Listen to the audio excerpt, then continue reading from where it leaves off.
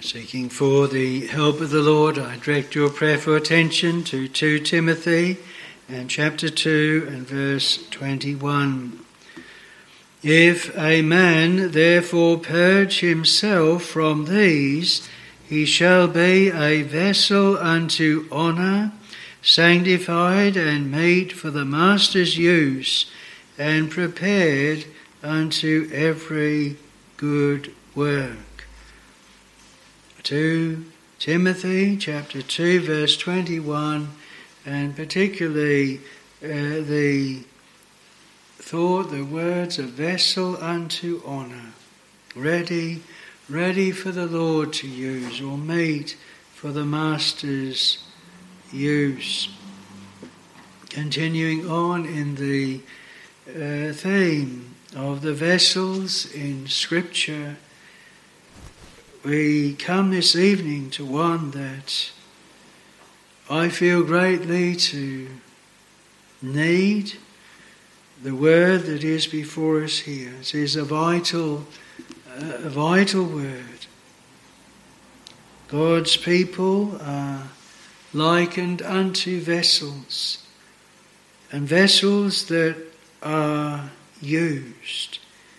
If we wanted to carry something in our homes, if we wanted to do something out in the garden, and we had a bucket, a vessel, and we were intending to carry soil in it or manure or something like that, it wouldn't matter whether that bucket was dirty. It wouldn't affect the use that we were intending to use it for. But what if we wanted to use it for something that we are going to drink from, or carry something that we wanted it to be pure? We didn't want it to be marred and dirtied. If we wanted to carry drinking water in it, if we want to use it as a bucket to carry newly cleaned washing out to the washing line, if the bucket was dirty first, we would have to prepare it. We'd have to clean it. We'd have to make sure it was very, very clean. Otherwise it would be no use whatsoever for that pure use. By nature, we are like those dirty and filthy buckets. It can be used for many things of earth. But when the Lord would use us for a holy use us for the things of God, the precious things of God, for showing forth His praise, this people have I formed for myself, they shall show forth my praise. Or to bring the word of God, to administer it, and to minister to the people of God. A dirty, unsanctified, carnal, worldly, ungodly vessel is no fit vessel to bring such pure truths and to be used for a holy use. And so the word that is before us here, a vessel unto honour. Now I want to notice a few more points by way of a lead up to the text.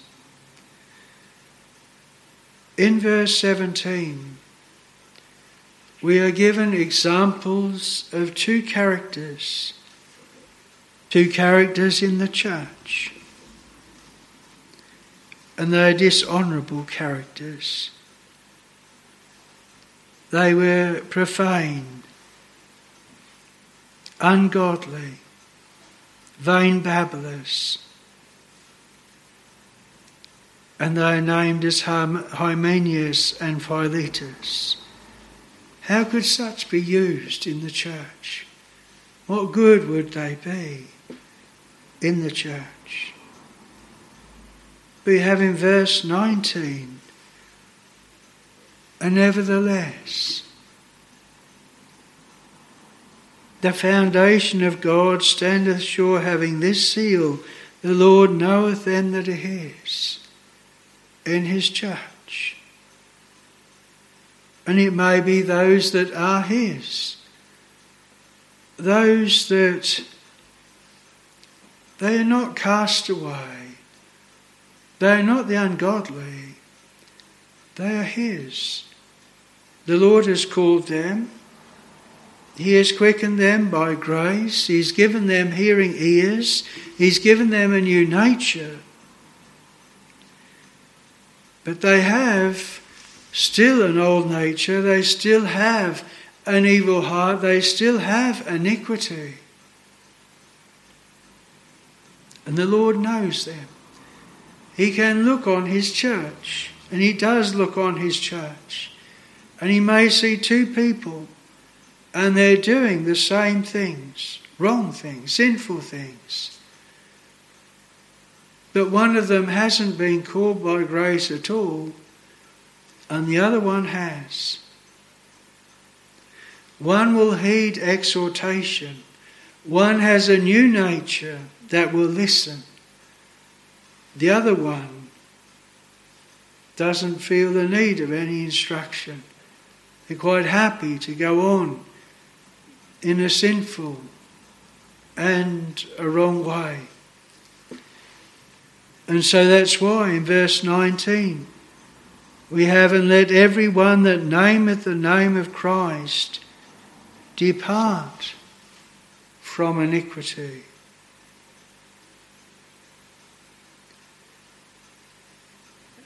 We have that commanding to separate from iniquity, sin, known sin, open ways of sin. Then we have in verse 20 an illustration, another one. A great house. A great house, and the observation is that in that house there are different types of vessels. Some of gold and silver, some of wood and of earth, some to honour and some to dishonour. You might say a true picture of a natural house. Our houses are like that. Vessels, differing vessels like that. But when we think about it in the two ways that are set before us in Scripture, one is the house as the church of God. Paul, when he writes to the Ephesians, he says in chapter 2, he says that, and in verse 21, in whom all the building fitly framed together groweth unto an holy temple in the Lord, in whom ye also are builded together for an habitation of God through the Spirit. And Paul, when he writes to Timothy in his first epistle, and in chapter 3, then he says this, but if I tarry long, that thou mayest know how thou oughtest to behave thyself in the house of God, which is the church of the living God, the pillar and ground of the truth. And so the church of God, and thinking of what has already been said, of those that were saying that the resurrection is past, Hymenaeus and Philetus, in the church, a great house, and the church of God is a great house. The church is to deal with those vessels that are not unto honour. Part of the sad state of many of the churches today is that there are those that do come into the Church of God and they start to introduce error, but no one stands up and questions. No one is approved. We read that there must needs be heresies among you, that they that are approved may be made manifest. But sadly, error is set forth and no one stands up and no one challenges it. It's drunk into and it's gone on. In the Revelation, there's 2 churches that were reproved in those 7 letters. One was reproved for having those in their membership that held error, and the other was reproved that not only did they hold it, but they taught it. And if there are those in a membership, even if they are not yet teaching it, but they're holding it, it is a danger to that church.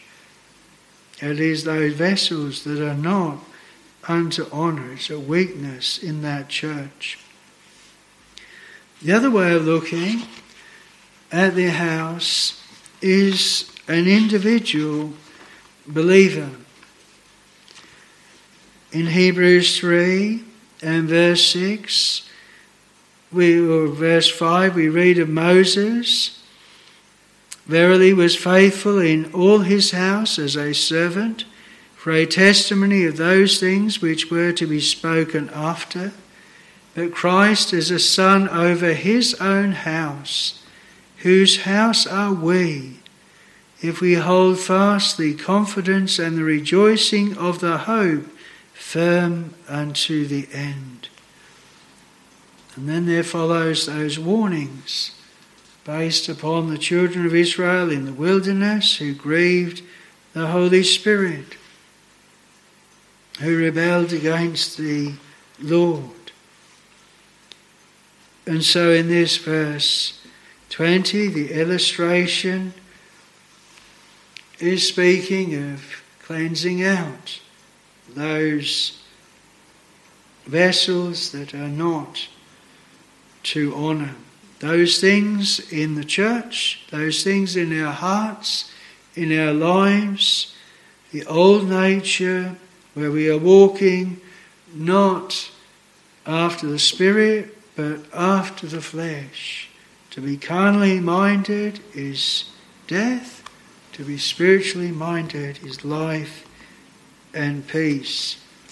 And so the people of God are to be a vessel that is unto honour.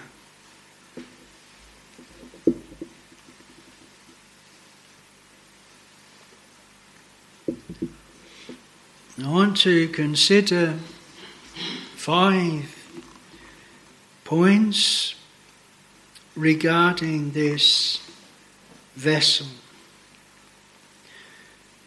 The first is a vessel that is exhorted.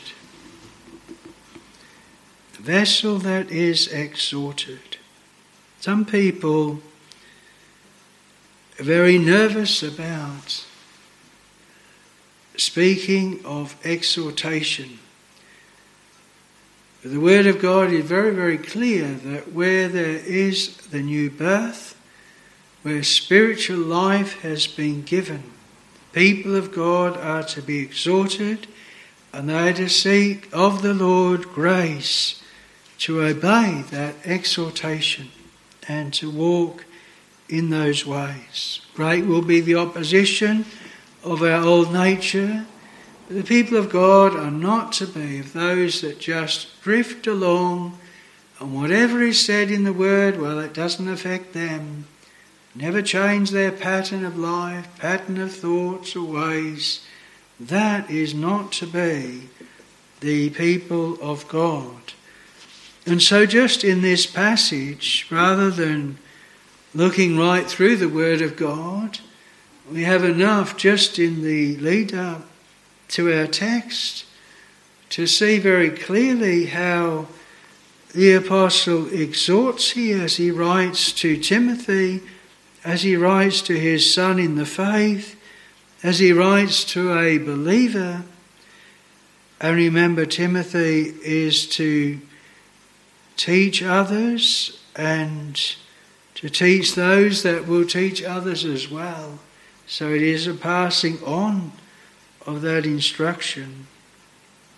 In verse 14, we have the exhortation to strive not, and particularly strive not about words to no profit, but to the subverting of the hearers. So it's a clear exhortation. The servant of the Lord must not strive, but be gentle unto all men, as we have in verse 24. Then we have in verse 15, study. Study to show thyself approved unto God, a workman that needeth not to be ashamed, rightly dividing the word of God.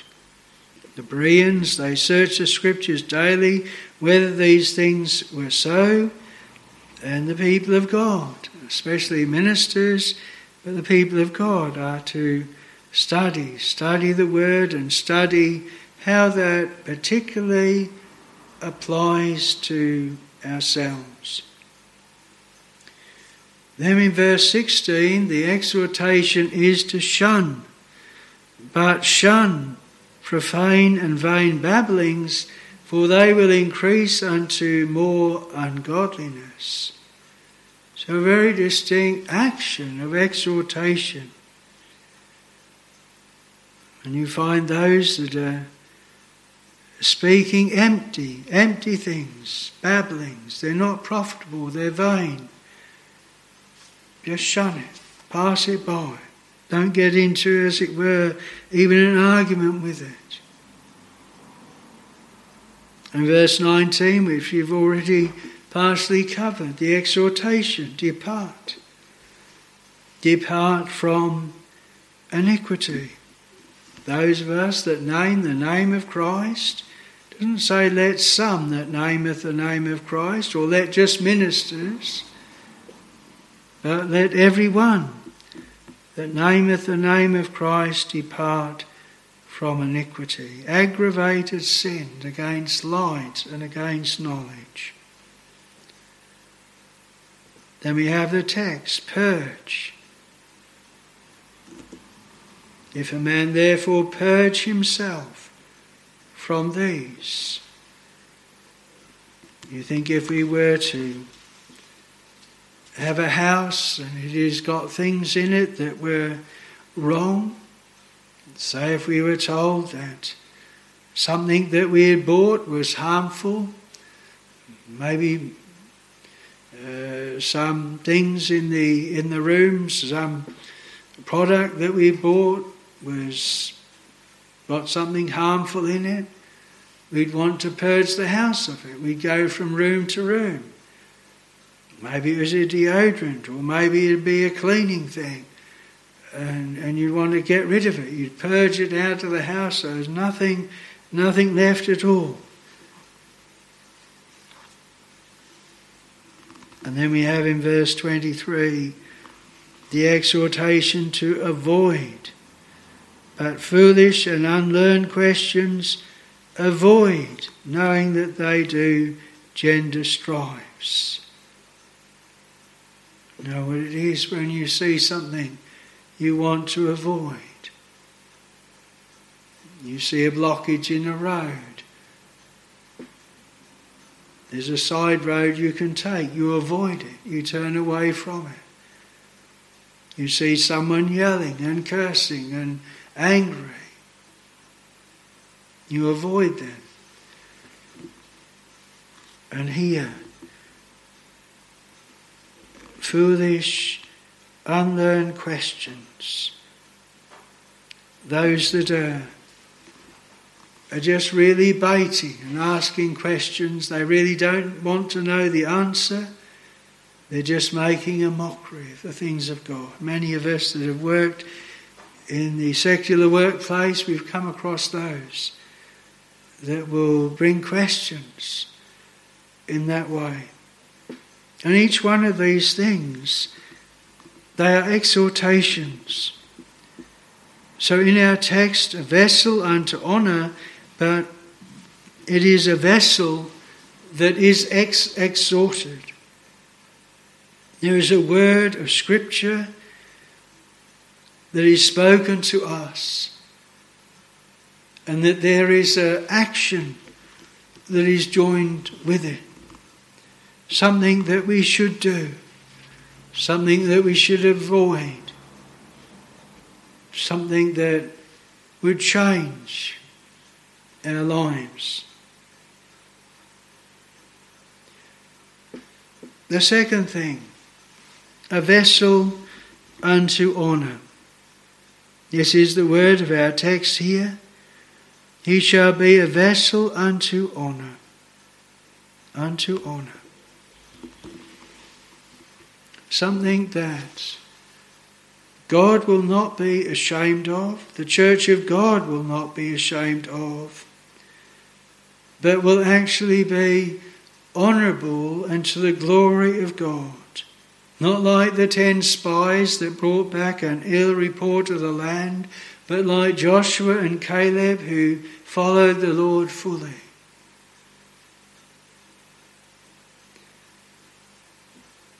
A vessel that even the world would look at, and they'd say, like they said about Daniel, that we can find nothing against this man save concerning his God.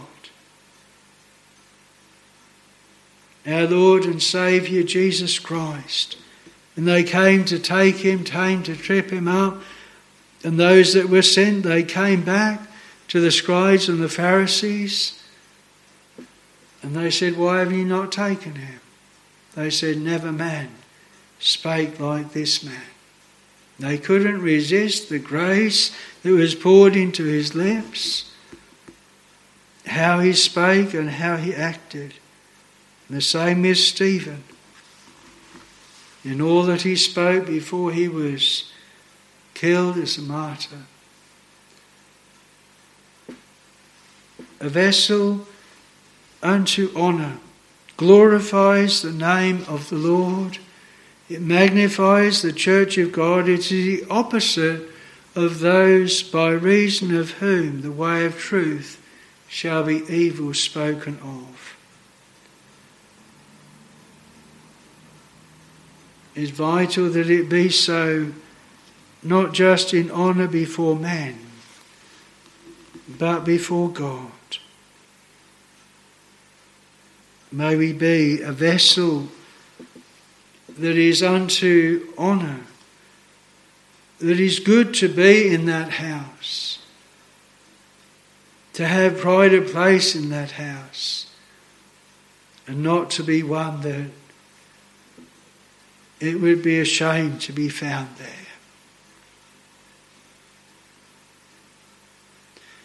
I know as the people of God, we often feel like Ruth did. She said, though I be not like one of thine handmaidens. That's how she felt. But all the men of her city. And Boaz, he said that she was a virtuous woman in all that she'd done.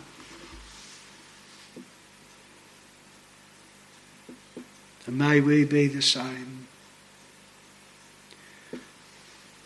The third thing is a vessel that is sanctified or set apart. The apostle, when he writes to the Corinthians, his first epistle to them, and chapter 6, he says in verse 11, and going back before then, he speaks of those that were very much dishonour. Know ye not that the unrighteous shall not inherit the kingdom of God? Be not deceived, neither fornicators, nor idolaters, nor adulterers, nor effeminate, nor abusers of themselves with mankind, nor thieves, nor covetous, nor drunkards, nor revilers, nor extortioners shall inherit the kingdom of God. And such were some of you. But ye are washed, but ye are sanctified, but ye are justified in the name of the Lord Jesus and by the Spirit of our God. Washed by the water of the Word of God, sanctified, set apart for the Master's use. Paul, when he writes to the Ephesians in that beautiful likeness to the church and the Lord and a husband and a wife, in Ephesians 5, he says, husbands, love your wives, even as Christ also loved the church and gave himself for it. Why? That he might sanctify it, or sanctify and cleanse it with the washing of water by the word, that he might present it to himself a glorious church, not having spot or wrinkle or any such thing, that it should be holy and without blemish. A picture of a church that is what she is by the grace of God and by God's work upon her, changing what she once was, and by the grace of God being a vessel that is now an honourable vessel because of that sanctifying work of her God upon her. And it's through the word like this one we have before us, through this passage here, that the Lord sanctifies his people, teaches them what is acceptable and what is right, proving what is acceptable unto the Lord, what is pleasing to him, and what kind of a vessel he will use. And so I want to think then in the fourth place, a vessel for the Master's use. Our text says, he shall be a vessel unto honour, sanctified and meet for the Master's use. Or looking at the original, easily used, useful, profitable, suitable, meet for the Master's use. Like the illustration I've used, if you're looking for a container and you had a use in mind, something you wanted to use it for, and you look at this one, is that suitable? Is that me? Can I easily use that? No, I've got to spend several hours scrubbing it and cleaning it. Is this one suitable? Is that one right? Is it clean? Is it going to mar what I'm going to put in it?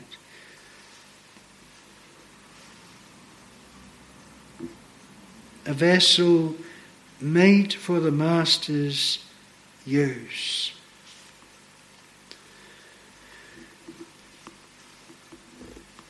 There's one word that comes several times here. I overlooked it in the last point regarding, or the point concerning honour, and that's that word unto. A vessel unto honour.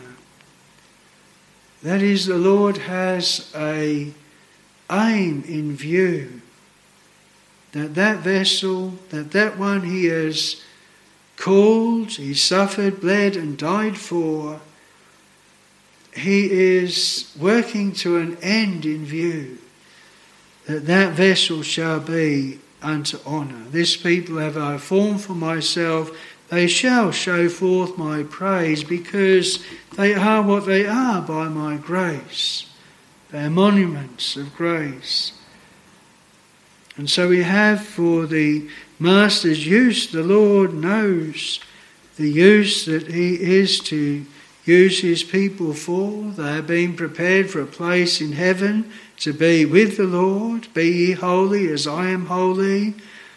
And no, without holiness no man shall see the Lord. They're being prepared for that place. They prepared people for a prepared place.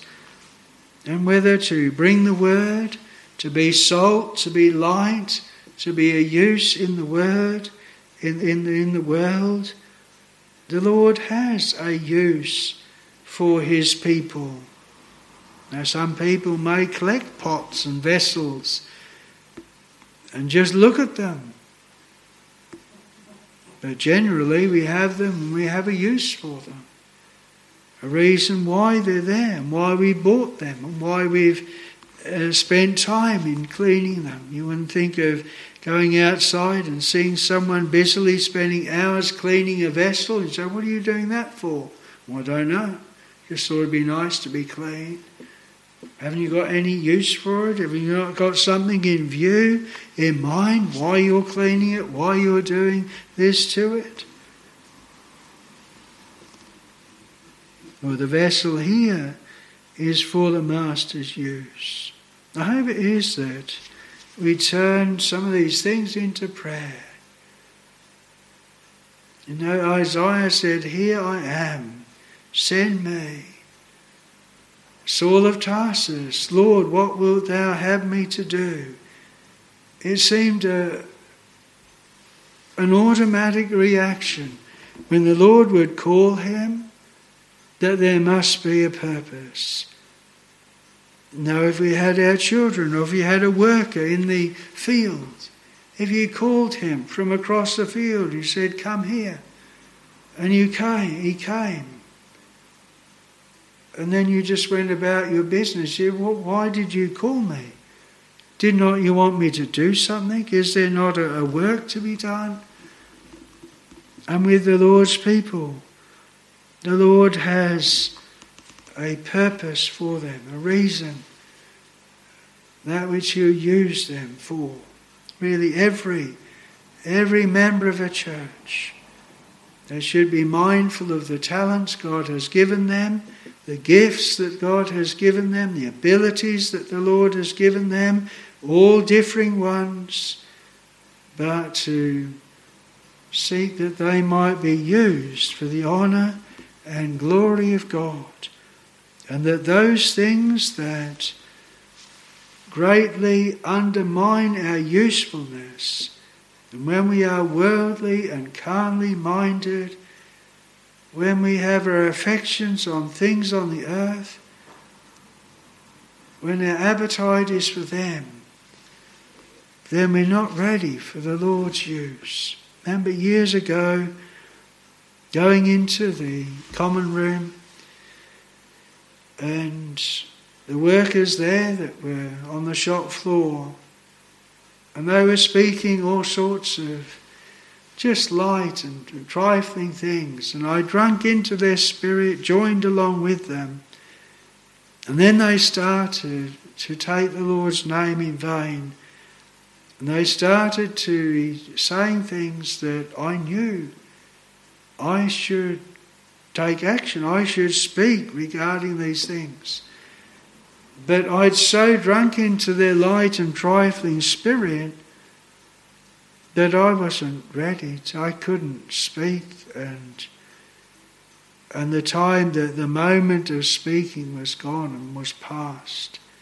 And I always remember it and realise I let myself get into a position where I was no use to bear any witness for the Lord at all.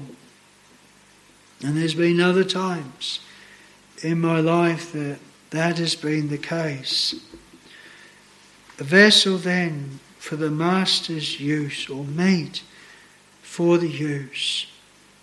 Easily used. That is, it doesn't need a lot of time and effort. It is already right ready. Where there's suddenly a need, there is that vessel. It can be used straight away. It doesn't have to have a lot of work done on it first. That work the Lord is doing, sanctifying, cleansing it. You might say, well, I don't know what the Lord would have me to do. But the Lord is doing a preparation work. And that's what I want to notice in the fifth place, because we have in our text not only meet for the Master's use, but and prepared unto every good work. A vessel that is prepared. A prepared vessel.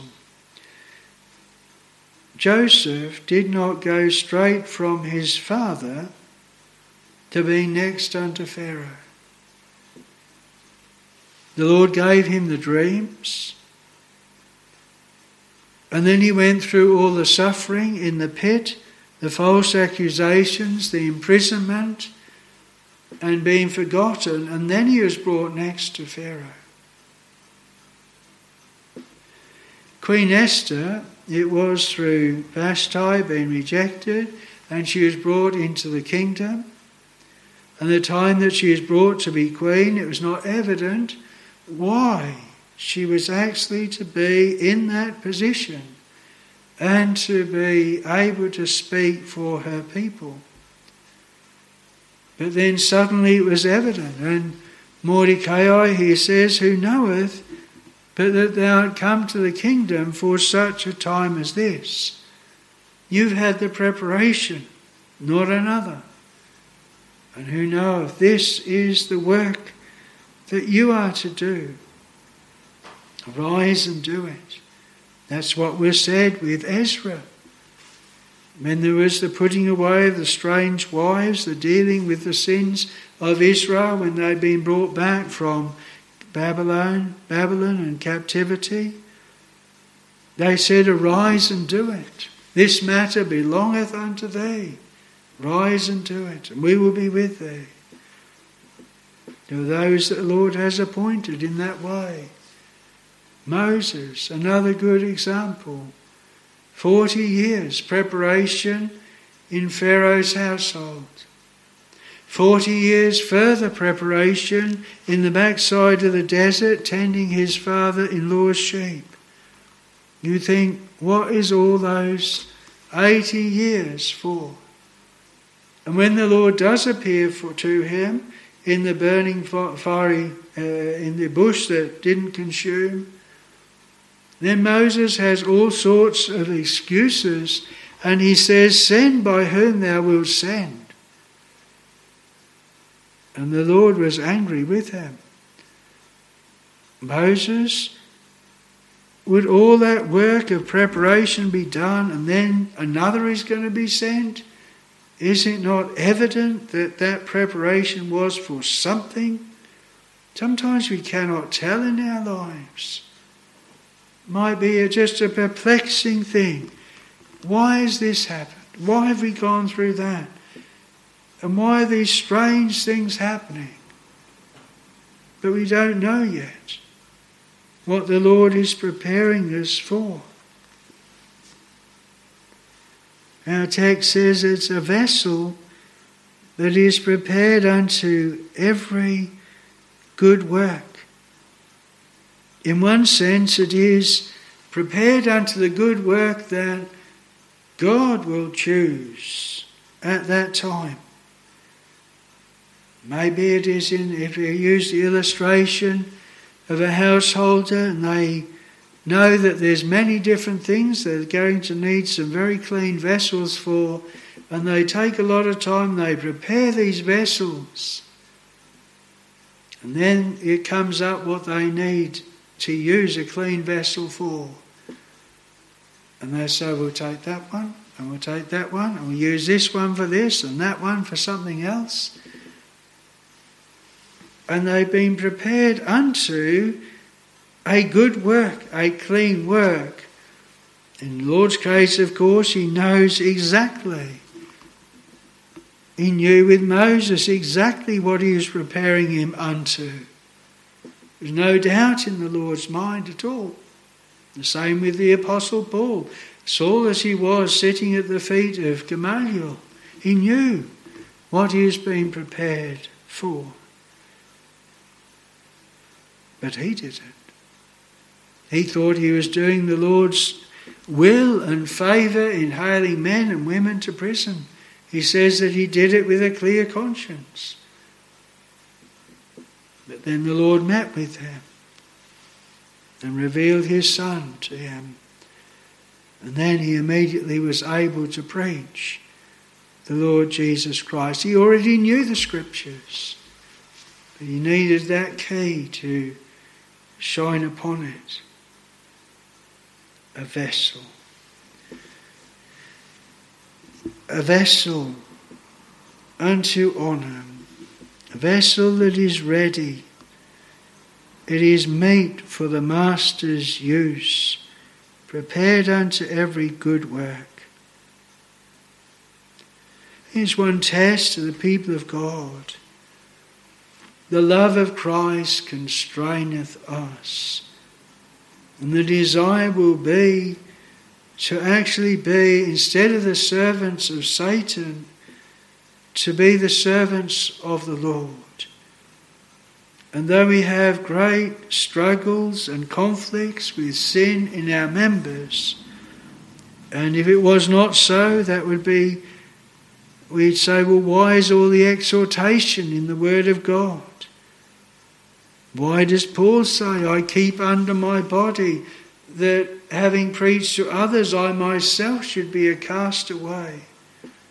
Why does he write to the Romans and say, if ye through the Spirit do mortify the deeds of the body, ye shall live? Because the deeds of the body are strong. He says, the good that I would I do not, the evil that I would not that I do, a wretched man that I am. And the people of God have a constant battle in that way. And the Lord has a constant work with them in chastening, correcting, instructing, shepherding. And it is his grace, his teaching, that makes the difference between them and an unbeliever. Just because one is called by grace doesn't automatically make them a sanctified vessel. They are separated in the purposes of God, in the eternal choice of God and in his calling. But in that instruction that he gives them through their lives, that is what we have before us here. That there is a need of instruction, a need of exhortation. Our hearts are hard like the children of Israel. We're so prone to rebel, so prone to walk in ways which will end up, we'll sit there and we'll think, well, why was that one of the Lord's people chosen to do that work and not me?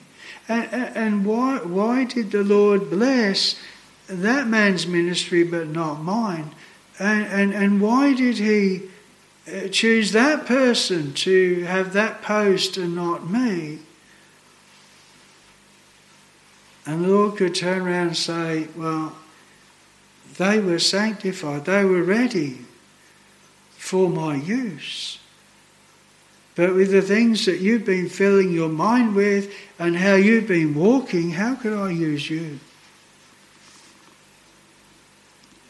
While you've been trying to cast down a mote out of another brother's eye, you've got a beam in yours, you better cast that out first. How many things in the Word of God, and it comes very close, and I would fall under it myself. I feel the need of such exhortations myself. We can get careless and indifferent. Sometimes, if we could see that there's a work that we could do, then we think, well, it's worth making that effort. But when the Lord hasn't shown me what he's going to do for my life, then we start to get careless. And yet, as we've seen with Joseph and Moses and many others, Jeremiah, sanctified, set apart from the womb to be a prophet unto the nations. The Lord does a lot of preparation before he then reveals how he's going to use his people, what he's going to use them for. And our part is to listen listen to the word, and to be, and seek by God's grace to be, a vessel unto honour, sanctified, meet for the Master's use, and prepared unto every good work. All of the exhortations that surround this word, the whole context, is like in verse 19, departing from iniquity. Verse 22, fleeing youthful lusts, following after righteousness, faith, charity, peace. All the time, it is seeking to walk in an upright, God-glorifying way, crucifying the flesh and the affections thereof. Well, may the Lord grant us that grace and help to heed the word, and that we might think of this picture of the vessel. What kind of use is our vessel prepared to be used for? Are we right to bring the word to a seeker? Are we right to speak to those that are on the borders of eternity and dying? Are we right to be able to speak comfort for those in distress? Or to admonish those that are walking contrary?